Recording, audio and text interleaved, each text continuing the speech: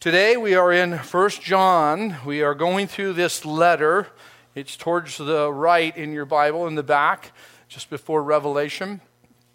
And it's a beautiful letter. It's titled 1 John because God has chosen to convey His truth of Scripture with human involvement, if you would.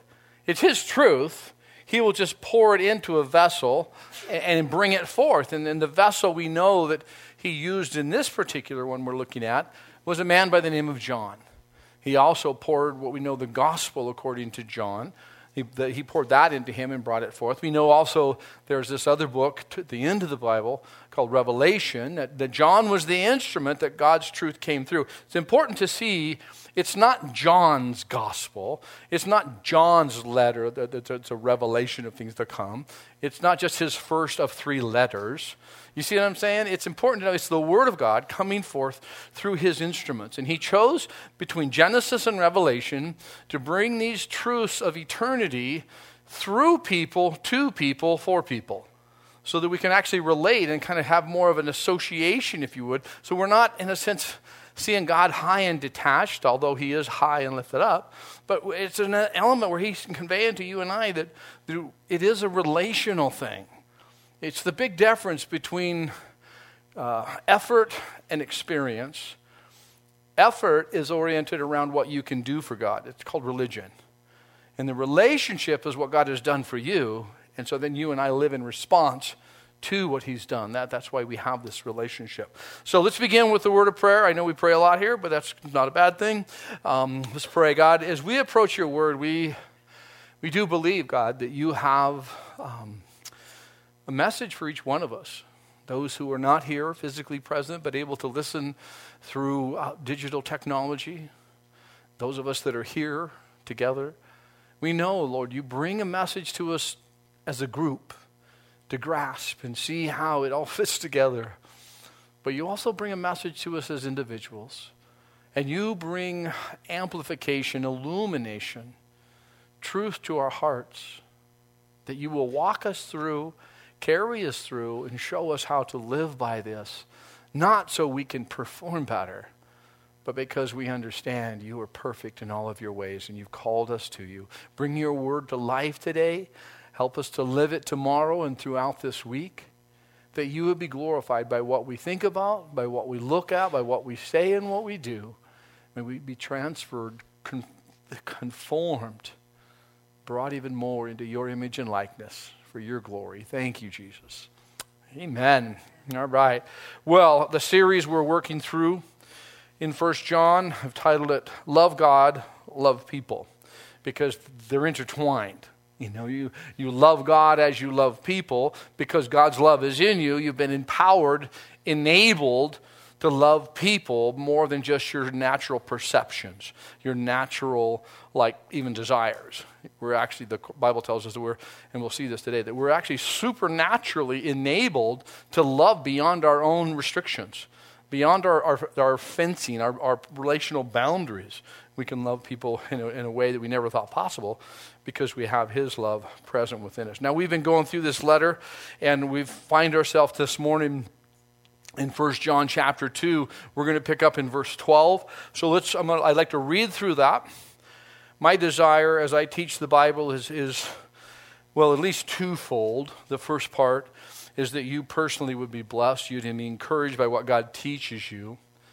And also that I would somehow be an example and an encouragement to you to read your Bible. So I like to read through a portion and then come back around and then walk through that portion so you even in yourself can find that model, that practice implemented in your personal life at times where you too dig in and see this way of approaching Scripture and letting the Holy Spirit teach you. So let's begin in verse 12. We'll read through verse 17 of 1 John chapter 2.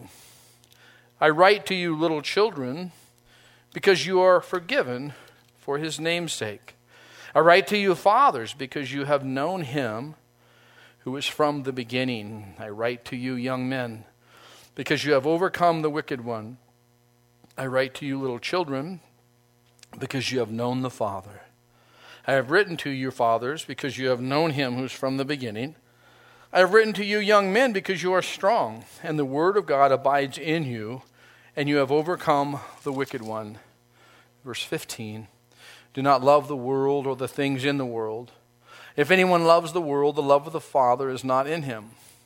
For all that is in the world, the lust of the flesh, the lust of the eyes, and the pride of life, is not of the Father, but is of the world. And the world is passing away, and the lust of it. But he who does the will of God abides forever. Now, with that overview, that content of the passages we'll look at, let's return to verse 12 and walk our way through this. You can see as we've read through this, there's almost a literary style, a poetry type passage we've seen where he addresses the little children, the fathers, and the young men. That's not meaning gender specific. It's just the way they wrote in that day and then even to this day. And so we're going to see here that he's addressing first little children. And what that is God bringing forth his truth through John. John is further along the journey with Jesus than others. He's been traveling longer with him, experienced the touch. He walked with Jesus physically, literally. And so he's now speaking to every child of God. That's what that is addressing. Everyone who is born again, everyone who's experienced the forgiveness of God through the work of Jesus Christ, he is speaking to them. And notice what he says to them, to you, to every one of us who are born again. Because your sins are forgiven you for his name's sake. So let's consider that. God speaks to you and me, reminding us that our sins are forgiven. Now, as Christians, and I know many of you, you know this truth. You've experienced this truth. Some of you experienced it years ago, but never leave this truth. Always keep it in the forefront, in the resident side of your mind. Some of you have resident memory, right? And I have some non-resident memory. I don't know where it moved to, but it doesn't reside the same. And so I think these things are really important to be able to bring them forward and remind myself, and you remind yourself, your sins are forgiven. And when you're reminded of that, you can only really embrace that when you realize what price was paid to accomplish that. When you realize, man, and it's not like you kind of getting some emotional down or whatever, oh man, Jesus did so much for me. It's just these things are accomplished. You are forgiven. He has accomplished this. Now notice it's for your benefit. Agreed? I benefit from his gift, from his salvation. Salvation comes when we respond to his prompting. And what I mean is an unmerited favor, an undeserved kindness is brought into your life, maybe even today, where you realize that you personally have sin. You have issues that basically leave you separated from God. What is sin? Well, to put it simply, according to Scripture, it's an archery term. It's missing the mark. So if we have, like, say, we're going to shoot the K out of NKJV on the board, and so you all just kind of draw your bow and you get your arrow going and you launch. A couple of you are pretty close. You hit just below the end. One of you takes out, the 2 and 212, and you're pretty close. You're actually doing really good. And there's a few of us that missed the whole stinking wall. We weren't even close. Matter of fact, we just about took out somebody in front of us. We're so far off. Who missed the mark? Which one of us would fit into the category of a sinner? A sinner was one who missed the mark. We all missed the mark. The Bible tells you and me that everyone, all have sinned and fallen short of the glory of God. All have missed the mark. So we're naturally competitive. We notice that we were closer than that person. Sitting in this room, you got people around you. You don't have to go identifying them specifically, but they're a bigger sinner than you are. They missed the mark. You're pretty tight. You're pretty right. You live good. You pay your bills. You mow your lawn. You clean up after the neighbor's cat, whatever. You do your good things. But you still missed. And then there's somebody who knows they've never mowed their lawn. They're growing dope in the backyard. So you're like, you're not near as bad as they are. That's natural. We compare. But guess what God says? You all missed. You have all missed the mark. And the only means by which that can be reconciled is the Bible says that the wages, the cost, the penalty for missing the mark in God's true judicial nature, his justice and who he is, the only way that can be paid for, the wages of sin is death. So therefore, to pay your debt, you would have to die. And the problem with that is you'd be dead. It'd be a problem, agreed? So you can't pay your debt, and even if you tried to pay it, you'd be dead. But if he who knew no sin, so he has no sin debt, who knew no sin, became payment for you and me, then he could forgive our sins. That's the simplicity and the beauty and the truth of being forgiven. Someone else died for you. God came as a man, lived a sinless life. He endured the challenges and stresses and trials of this life. There's nothing new to him, new to you that he doesn't know, according to the book of Hebrews. As our great high priest, he went through it all, yet did not sin, laid down his life as a payment, and offered that life to you. How do you get that? How do you sign on the dotted line? How do you make this deal?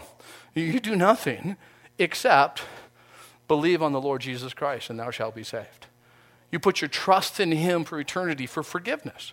Now, all that I just went through, when you personalize that, you benefit immensely from his pain and suffering. You benefit immensely from being forgiven. And the longer you're a Christian, the more apt you are to lose the sensitivity to that painful reality. You kind of take it for granted. You ever thought about that? You ever heard of the secular phrase, familiarity breeds contempt, right? You can just be so familiar with it, and you don't ever want to go there. So my encouragement to you who are born again, to experience this, just remind yourself of his love and his forgiveness. Your sins are forgiven you. So it's your benefit. But the text tells us there's something else involved in it. Not only is it for your benefit, it's for his name's sake. What? Yeah, it was for his name's sake that your sins are forgiven. He's Savior of the world. He's not this probably doesn't make as much sense now. You remember the blue light special stuff? How many of you know what Kmart is? Okay, so some of you have been around a little while. So there's the blue light special. I remember it as a kid. It's the discount stuff. It's the broken stuff. It's the return stuff or whatever it was. It's just like get rid of it stuff. You don't have blue light faith, okay? You don't have a blue light Savior. You have perfect salvation. And it's so important because I see people and I engage with people, and I've been one of those where sometimes you just don't feel you measure up. You don't feel saved. You don't feel like it's all put together. You still got to work out a few things. And no. He's perfect and complete in all that he does. It's for his name. He is a perfect, complete Savior. He doesn't get you into the kingdom and say, if you can now do a few things, you can stay. That would be crazy. But instead, he's like, you are mine. You're my child. It's for his namesake. Let's look, if you would. Take a left in your Bible. Go over to Romans. Settle in on chapter 8. We'll even project these portions of Scripture for you. Now, we've seen as we read 1 John 2, this relational principle is being presented of the family of God. And now we see here, considering the family, but also the perfect nature of God our Savior, we're reminded in verse 9 of Romans 8, you are not in the flesh, but in the Spirit, if indeed the Spirit of Christ, of God dwells in you. If, in this context we're seeing, really carries the meaning of since. Since the Spirit of God dwells in you. Now, if anyone does not have the Spirit of Christ, he's not his, you're not born again. Verse 10, and if Christ is in you, since Christ is in you, the body is dead because of sin, but the Spirit is life because of righteousness. We know that's his righteousness that brought us this new life. Verse 11, but since the Spirit of him who raised Jesus from the dead dwells in you, he who raised Christ from the dead will also give life to your mortal bodies through his Spirit who dwells in you. So this new life in Christ is not just a modified life that we rediscipline ourselves. It's new life. And sometimes your friends, neighbors, family, coworker, they perceive that you're just getting your act together. You ever heard that?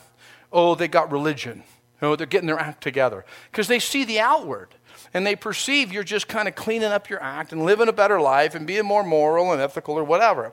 But we know that's not true.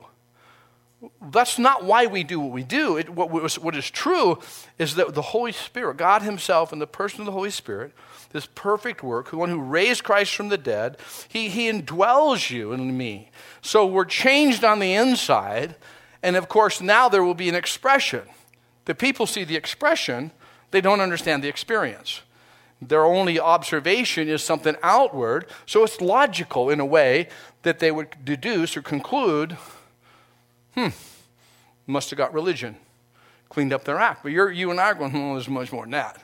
It's not that I've just got to be better. I've actually literally been brought to new life because of his perfect work. See, it's so important that we keep this in order, that because of his perfect work and who he is as the perfect Savior, we are changing and being changed. That's the work that's a result of the relationship. And so you notice, stay right there where you're at in Romans 8. Look down just a little bit with this thought, this topic. In verse 15, you did not receive the spirit of bondage again to fear, but you received the spirit of adoption, by whom we cry out, Abba. You can even see that as daddy, Abba, Father. The Spirit himself bear witness with our spirit that we are children of God. And if children, then heirs, heirs of God and joint heirs with Christ, if indeed we suffer with him, that we may also be glorified together. So here we are in the family. It is for his namesake. He's the perfect Savior. He's brought us in as his children. When you know who your father is, it affects how you deal with things. If your father's in jail and always been in and out of jail, it affects how you engage with him. But if your father's contrary to that example, your father is kind and good, and you have an inheritance financially, you have a place relationally, you're in a position socially, because of your father, you see what I'm saying? You process life different. How much more when we realize who our Father is as Creator, our God, the one who brought us into a born again, a regenerated experience, that he then would lead us. He's perfect in all of his ways. Let's, if you would, join me back in 1 John chapter 2. Little children was speaking to every child, picking up again now in verse 13, fathers. So what's this addressing? I think you can see it as well. It's talking about different states, not levels, but different points in your journey with Jesus. We start as a child. But we also know there's spiritual fathers, if you would, those who have known and walked in the truth for a longer period. By God's design, a father in a home provides leadership, example, support, encouragement. And so that's what's being conveyed. There's those who provide that. Now, notice the trait or distinctive that should be identifiable or knowable about this person who's walked with the Lord longer, a father. What is the trait? What do you see in this text? The fathers, you have known him who is from the beginning. It's so important that we understand that and see that. That to fathers, to recognize those who are around you would have an awareness that you really know Jesus. You know, knowing Jesus doesn't make you look perfect. It actually makes you look broken, actually, because it's not about you. You long to be conformed into his image and likeness. And maybe, it would be, obviously it'd be a good thing that people would know that about us. In the book of Acts, I believe it's Peter and John are brought before the Sanhedrin, the religious ruling council, the authority, if you would, in that day. And the authority said this of these men: these are untrained and uneducated men. That wasn't meant to be a compliment. You can understand that. But they said this. But they perceived that these men had been with Jesus. It was meant to be snide and derogatory. It was one of the most beautiful compliments a father or a person could ever receive.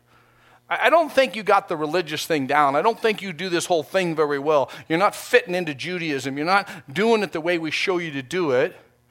But we know this. You have been with Jesus. See, that's what we see here in 1 John for the fathers. That there's something about their relationship with Christ. And it says here, you caught that. You have known him who is from the beginning.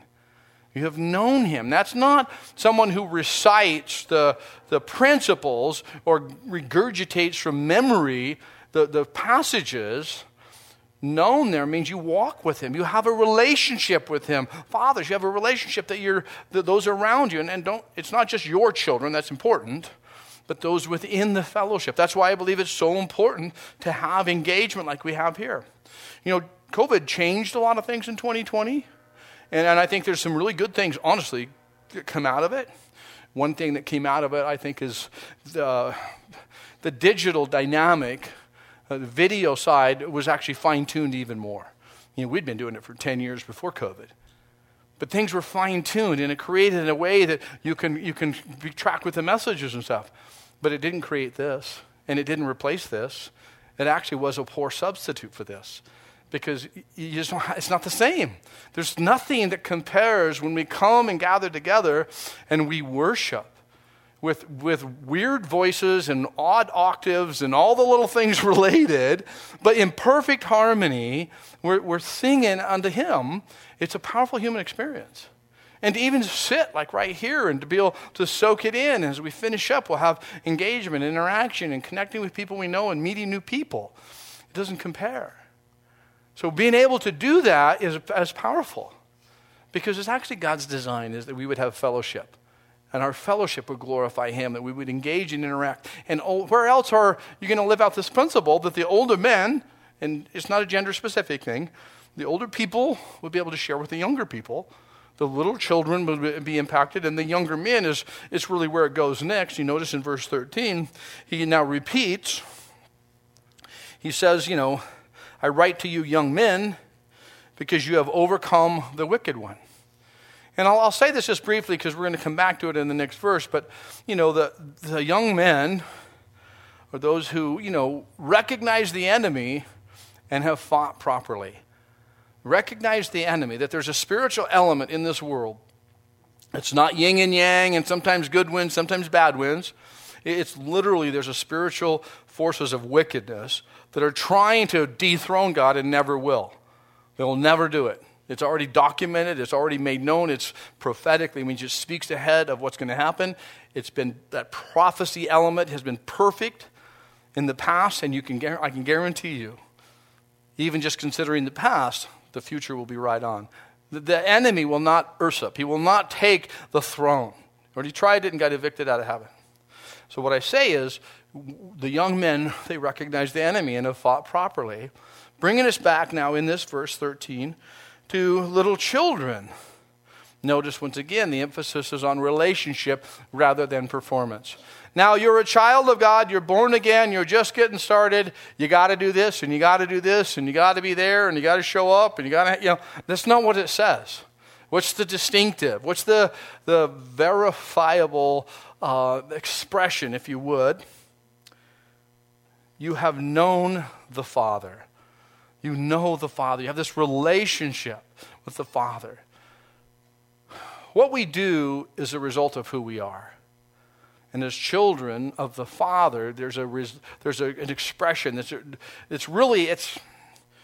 it's visible to the measure that we understand that. So I guess I could say even to the level I understand his love, to a certain point, that's how much it'll be visible.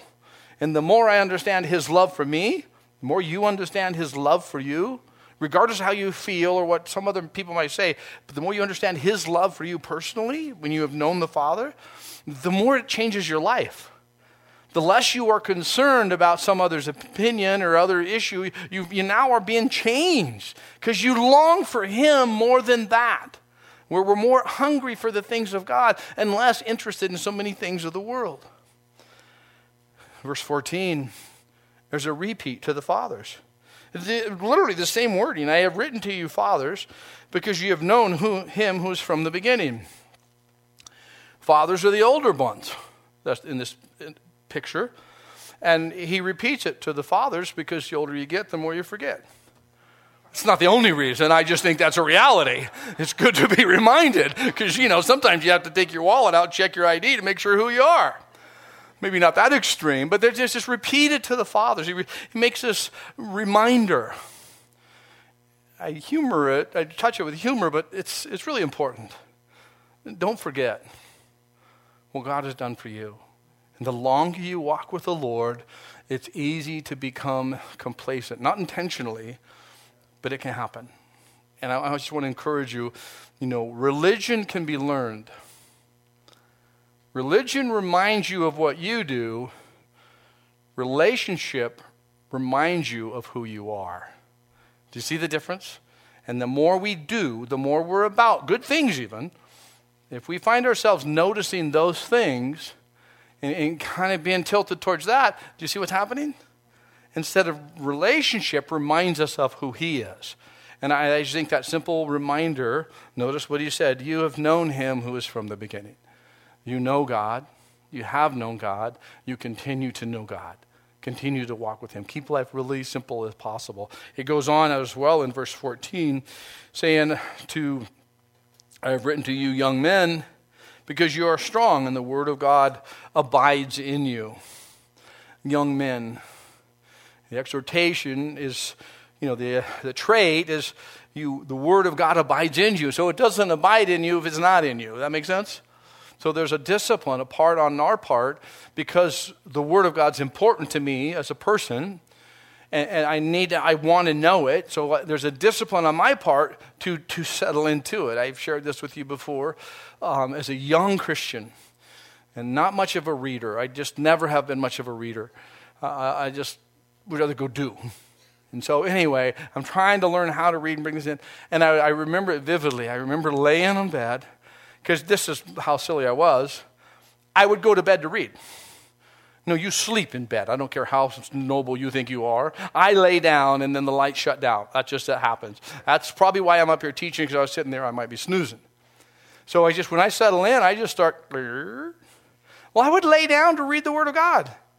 And I'd fall asleep, and then Kim would nudge me, oh, no, I was reading.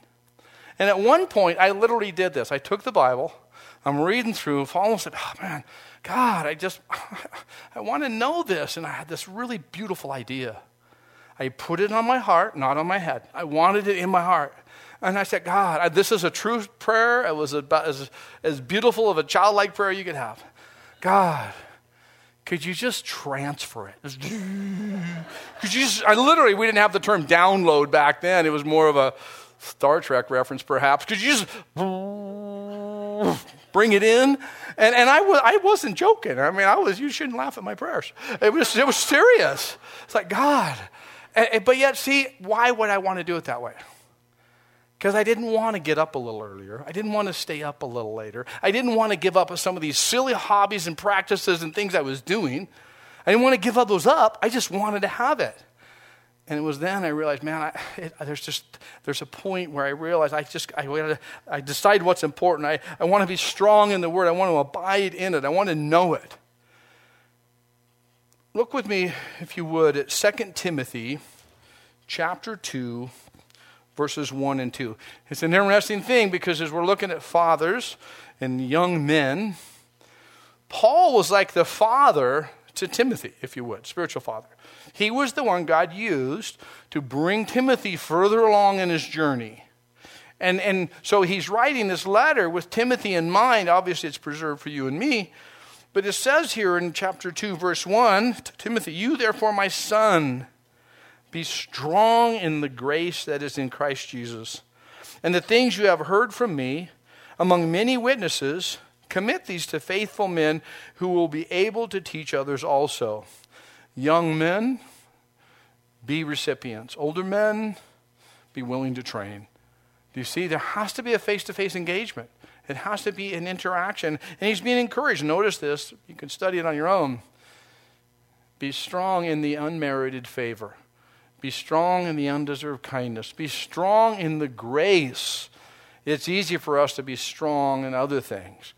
It takes a softening of a heart and a work of God for us older men to be strong in grace and model that to those around us. Let's move back now to 1 John chapter 2, verse 14. I want to leave with just a simple exhortation, drawing from this picture of what we have in this relationship that we can consider how it's laid out. Fight the good fight of faith. Children are trained. Older men provide wisdom and support. Younger men engage in the battle. Not that all of us, we all engage in the battle, but do you see the picture? If you physically go to war, you don't send the young children. You don't send the old saints, the old warriors. Who do you generally send? The young men. The older men are there to provide wisdom and instruction and encouragement. The younger ones are being trained up to be prepared later. So there's a really simple picture, I think, for the battle that we face. Fight the good fight of faith.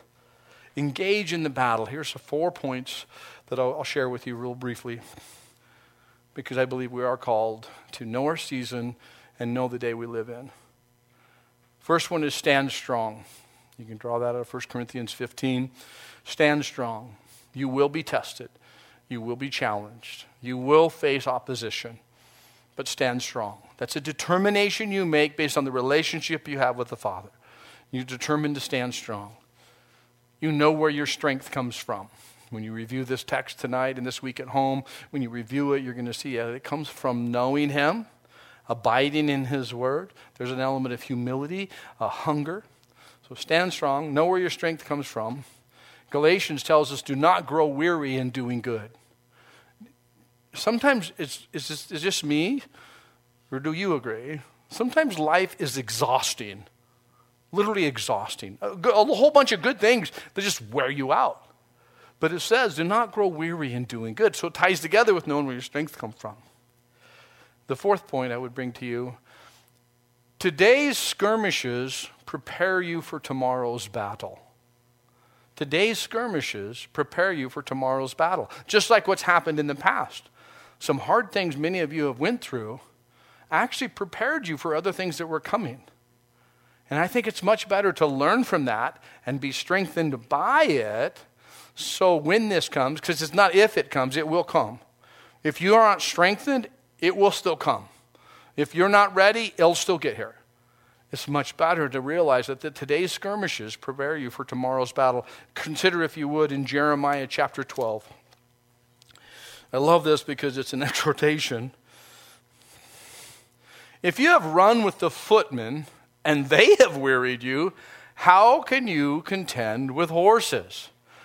And if in the land of peace in which you trusted, they wearied you, then how will you do in the footplain of the Jordan? You see what that's saying, right? Dude, you think it's bad now? You think it's hard now? We really, in our land, we still have a relative peace, sort of. It's not the same as it was 10 years ago. There's a greater political divide. There's a greater cultural separation. There's not near the integration in conversation. It's been this, creating a bigger gap. Do you think it's going to get easier before it gets better? I'm not like a gloom and doom guy. I'm just being truthful. It's going to get worse. It's going to get harder for you as a person. If you stand on the truth, if you speak the truth in your workplace, even with kindness and empathy and compassion, if you hold to the foundational truth of this world, of this life that God has given you, you will be accused. You will be challenged. You will be threatened. You will be put on notice by those around you who are totally opposed to it. And they'll come off like angels of light. They'll come off crafty and deceitful, but they will make accusations. It's going to get worse.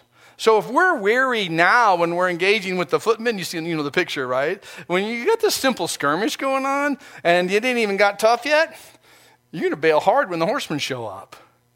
I would rather think, okay, I'm going to realize I don't really like it. I like easy, kick back, comfortable, sunny and a high of 75. I'm just human. But I don't like it either. Because I don't like to be lazy, lethargic, and just sluggish. So guess what? I want to encourage you, fight the good fight. Be ready, be prepared. Let's jump back to 1 John chapter 2, verse 15. I know a lot of you have been waiting for this one. Do not love the world or the things in the world. If anyone loves the world, the love of the Father is not in him. What does this mean? The Bible says that God so loved the world that he gave his one and only Son. So we know that world wasn't just for, like, we would think of as the cosmos, the Greek word. We know as we read the context of John 3, it's for the people on the planet. So God loves the people. We know in Genesis, we're told that God created this little piece of dirt we cruise around on, this planet, the universe, and he said it is 2 thumbs up. He said it was good, that's my translation. So we know this created realm is not the part that he's speaking of. What is he speaking of? Well, let me kind of walk through a couple things to consider, because the word that's used there in the context tells us it speaks of the order, the arrangement. In a sense, almost like the governing or the system that's in place, so to speak. God loves people that are in this world. God created the world and it's good. When he created the world, we know back in the book of Genesis, we're told that he created mankind. Unique among all creation. Created only, exclusively, man, in his image and likeness. And then we're told that he gave mankind dominion over this world. Even over the animal kingdom, if you would. But something happened. When mankind received that dominion, in a very short moment, man handed that order, that arrangement, the governing of this planet over to Satan, and Satan implemented his plan. That's what's called the fall. At that point, it's just handed off. They were evicted from the garden. They've ate of the tree of the knowledge of good and evil. They know what's right and wrong. And God in his mercy said, you got to move, lest you eat of the tree of eternal life, and then you'd live in a forever, perpetual state of knowing right and wrong and lacking the power to live according to what's right. In his mercy, moved us out. And we've just kind of repeated that reality in a sense of how we live. Satan was given this planet, so to speak. He's under God's reign, but he's given a short season. Basically, sadly, you and I get to see today how good we can do with the atrocities, the horrible governments, the terrible things that take place, the murders, all the different things. We should just pat ourselves on the back. That's the best we can come up with as men. When we rejected God's dominion, God's design, and turned it over to his enemy, because we said, I'll do it my way. Mankind said that. Jesus told us really straight up. He gave us the ministry statement, the brief description of the purpose of the enemy. He said his purpose is, his job description is, to steal, kill, and destroy. We know that he will lie. He's called a liar. He'll deceive, he'll hurt, and he'll discourage humanity. There is a satanic, a demonic, a devilish order to this world you live in. And we're not to love it. We're not to hold on to it. The devil, here's something to think about. If we jump over to, we bring it up, Luke chapter 4, there's an interesting thing that took place. In Luke chapter 4, beginning in verse 5, notice what's taking place. I'll give you the context real quick. Jesus has been in the wilderness, led by the Spirit, you'll notice when you read it. And so he's been 40 days in the wilderness fasting. Right. At a point when he physically would be, if possible, his weakest, which he was. Then the enemy comes at him. Then the devil, taking Jesus up on a high mountain, showed Jesus all the kingdoms of the world in a moment of time. Did you catch that? That includes the U.S. That includes now. All the kingdoms of the world in a moment of time. He shows Jesus all this, and the devil said to Jesus, all this authority I will give you, and their glory, For this has been delivered to me, and I give it to whomever I wish. And Jesus did not say, you little liar. He actually received that as a truth. He received it. Yeah, you have this temporary season. But notice how it goes on in verse 7. Therefore, if you will worship before me, all will be yours. That's what the devil's saying to Jesus. If you worship me, then I'll give this all back to you. Which, look what Jesus' response is. And Jesus answered and said to him, get behind me, Satan, for it's written, you shall worship the Lord your God, and him only you shall serve. Because he knew he was a liar, he'd break the deal anyway. So, well, not that he was even tempted to consider, but so all that to basically maybe reemphasize or reiterate or clarify. This world is this order, this systematic process which we see, because here if you've read your Bible, God actually spends a lot of time telling you what's going to take place in the end. And he tells you and me that it's going to actually, this system is going to have an appeal to humanity. We could fix things a lot economically and socially and globally and culturally if we just had one monetary system. If we just had one world government. It just sounds so appealing and so pleasing to so many people. And you're seeing it. You have to really be an ostrich to not know what's going on right now. Because you see it and you're like, are you kidding me? You're digitizing and promoting exclusive digitized money to where when you have money in your account, the person the government who manages the account can determine how you spend that money. They can actually affect your ability to purchase based on how many things you've purchased or not purchased. And people are like, that's a good idea. Then we'll all be nice to each other, or otherwise we pay a price. I'm like, what? Are you serious? But in one sense, yeah. And God says, this is what's going to happen. It's going to start coming together and all these things. Because in the end, that's how it's going to happen, because that's his order. Let's bring back to real life application. Love people, enjoy his creation. But recognize the ruler of this age, his world is not your home. This is not my home. This is not your home as a Christian. Let's look into verse 16 as we get close to the end of the study. For all that's in the world, the lust of the flesh, the lust of the eyes, the pride of life, is not of the Father, but is of the world. Lust. It's a longing for, a craving. It's a strong desire that we have within us. The wording actually speaks of especially for what is forbidden. You don't do well, I don't do well, even though I'm born again, with instruction sometimes. And let me support it with this. You walk out, you get home, you go up to Walmart, you see a sign that says wet paint, do not touch. And we all say, I shouldn't touch that. Right, now you're a liar.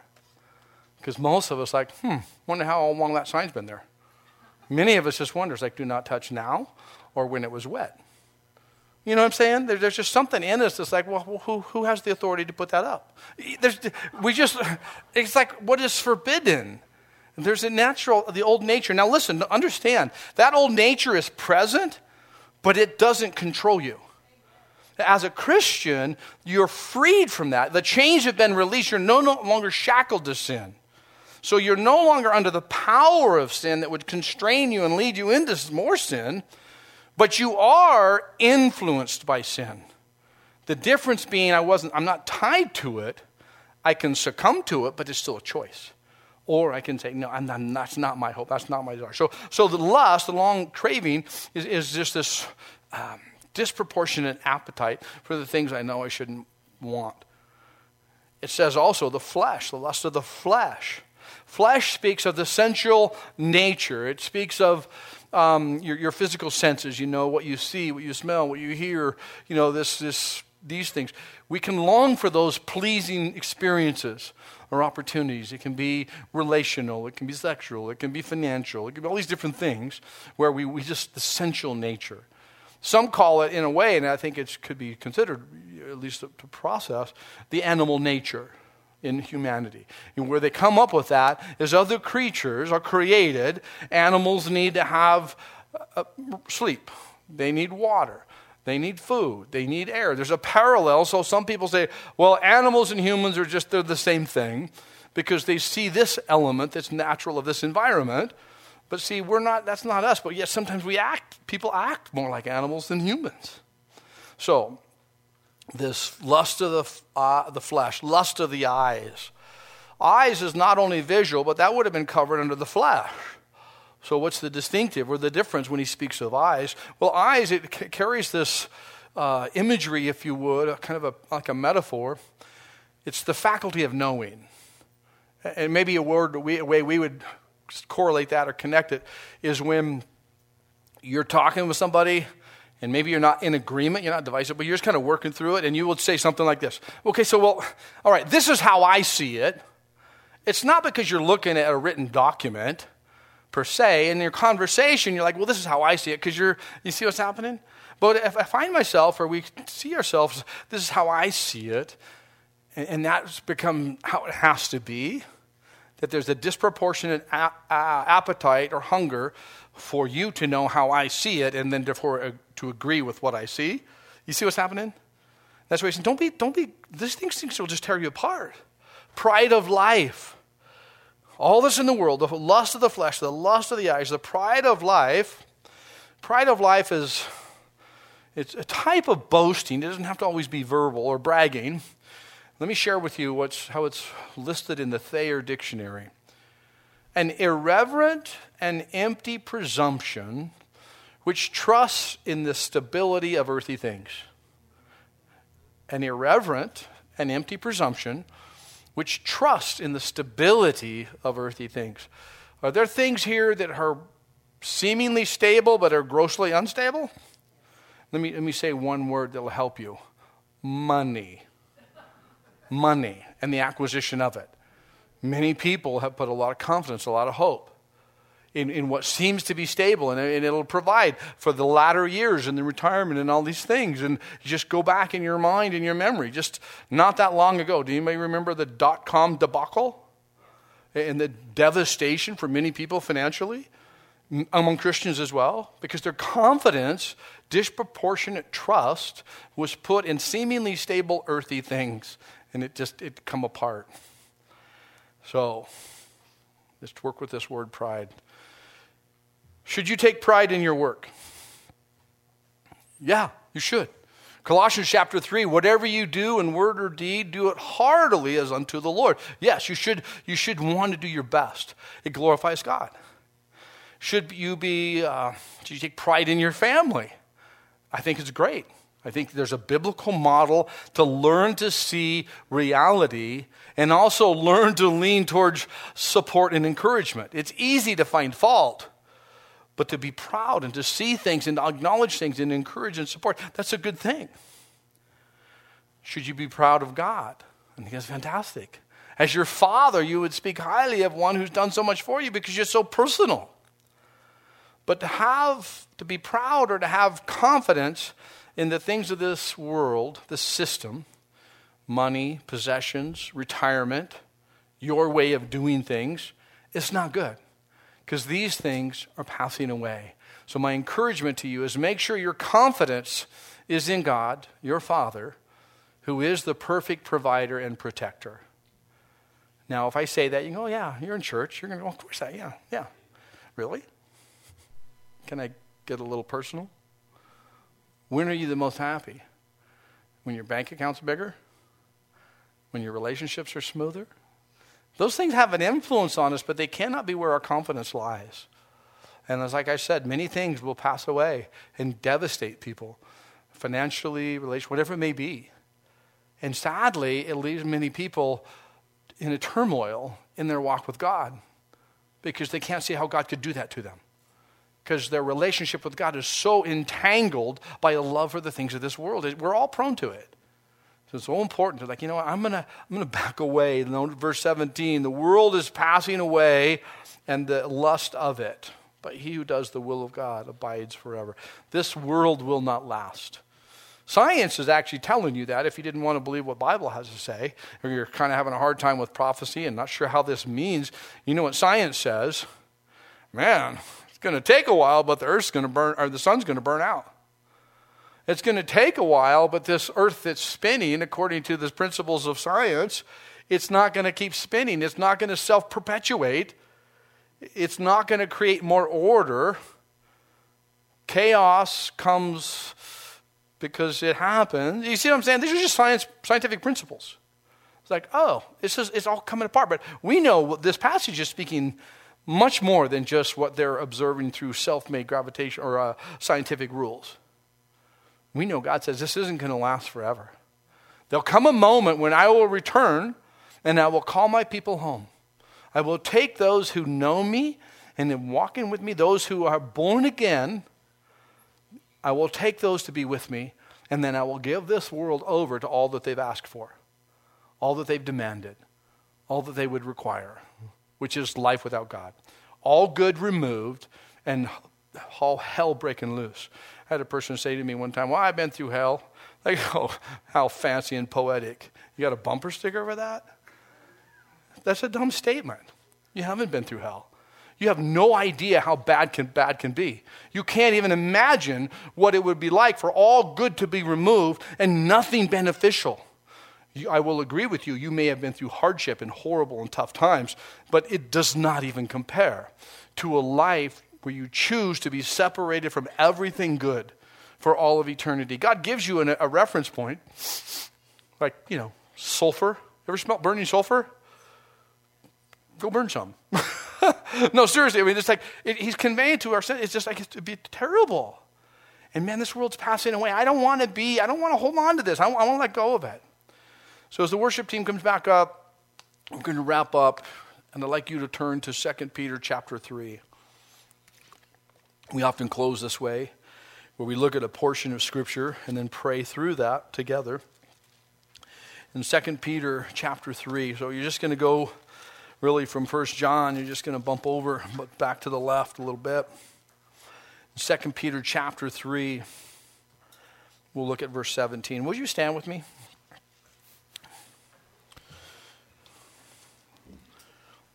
I have it on projection, so I'd like to read it, and then as I read it, I will then go back and kind of pray through it so we could have this mindset and attitude of prayer.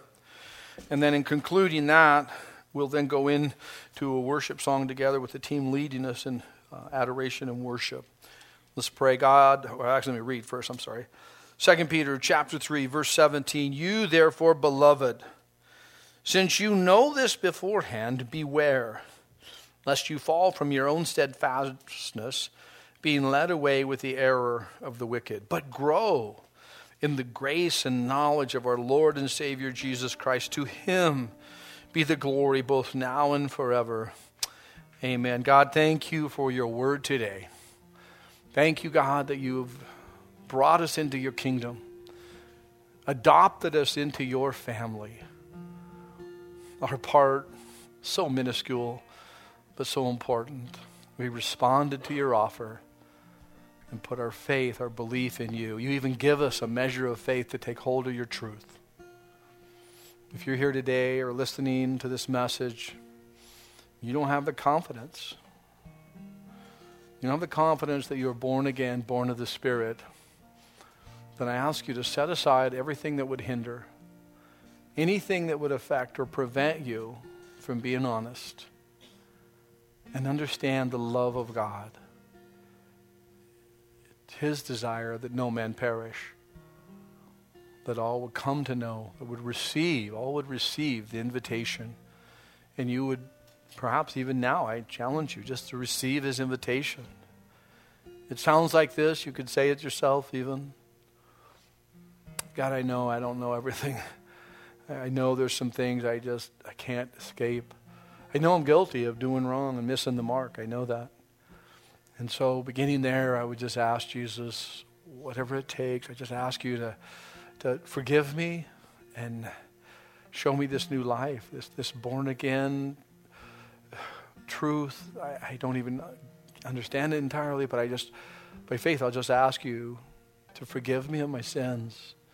I believe you are God, that you died for my sins, that you rose from the dead, you conquered death and hell, and you ascended into heaven victoriously. And so I would ask, God, that you would lead me in this new life. It's a request from all of us, Lord. you'd lead us in this new life. That we would not be foolish in the era and the age we live in, but we'd be aware. You know us, Lord. You know our tilt and tendency. It's possible for me, it's possible for any one of us to stray, to neglect, to fall from steadfastness. And so we ask by faith, help us, O Lord, to keep our eyes upon you, that we're not led away by those who would look away, but rather, Lord, we would grow in the grace and the knowledge of you, Jesus, our Savior. Oh, that we would have a closer walk with you. Our relationship would just be growing and growing. To you be the glory, both now and forever. Amen.